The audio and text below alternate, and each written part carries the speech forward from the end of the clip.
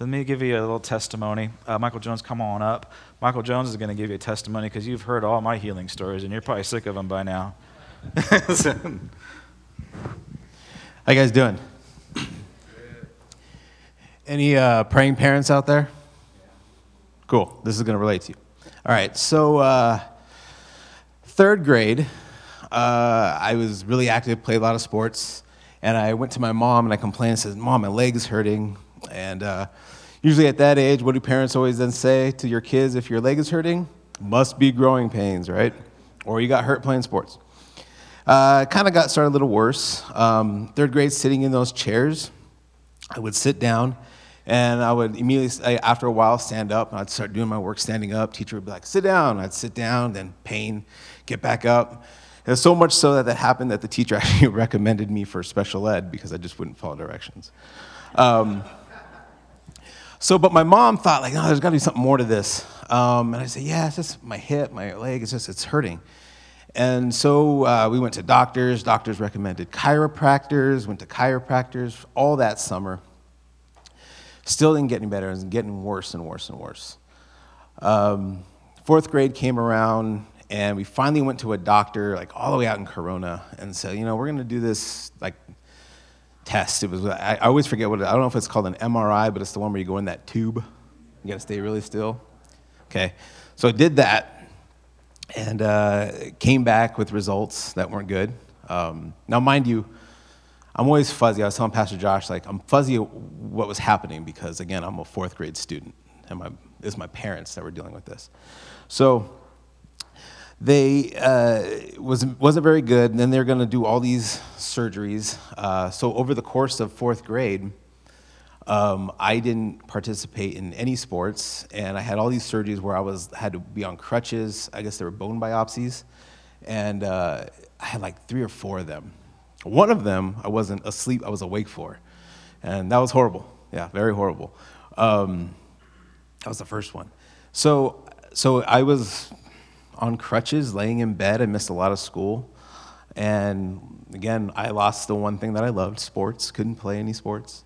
But I see my parents getting more and more, upset. And so my dad, God bless my dad, he's a handyman by trade. Well, he's a machinist by trade, but he was like a wizard with his hands. He could fix anything, right, with his hands, until it got to the one thing that he couldn't fix, which was his son. And to this day, I think if you go to my house to this day, you will see our mailbox all dented up because my dad, out of fear of losing his son, went out and punched it one night. I always thought it was just some hooligans that hit our mailbox, but my dad was scared, didn't know what to do, because the results came back that I did have a tumor. And so that put my mom, and really my mom was already in action before that. My mom was praying for me like crazy. Like, she would take me to these weird, she would hear like, okay, so like in this church there's healing going on, and I'd go there.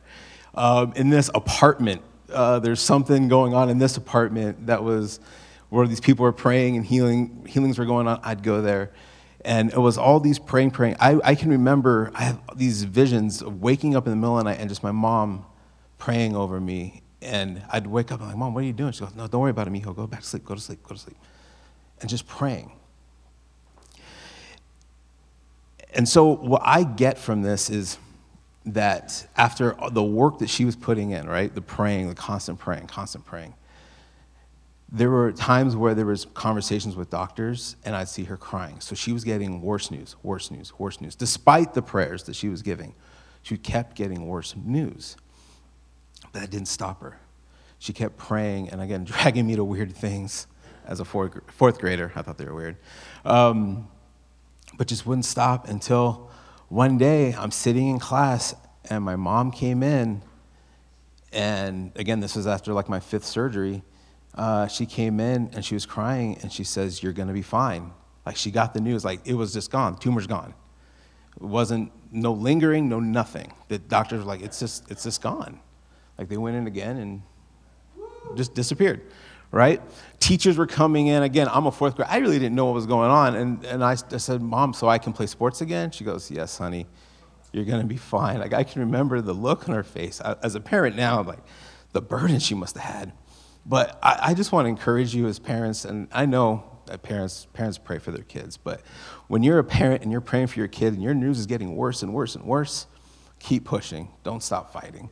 Because I don't think I'd be here if it wasn't for my mom pushing through and asking for that miracle and getting that miracle for me. So again, I'm kind of fuzzy. I always look at that as it wasn't really my miracle, even though it happened to me. It was my mom's miracle.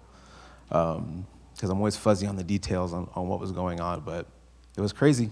But praise God. Praise God. God definitely heals. So thank you.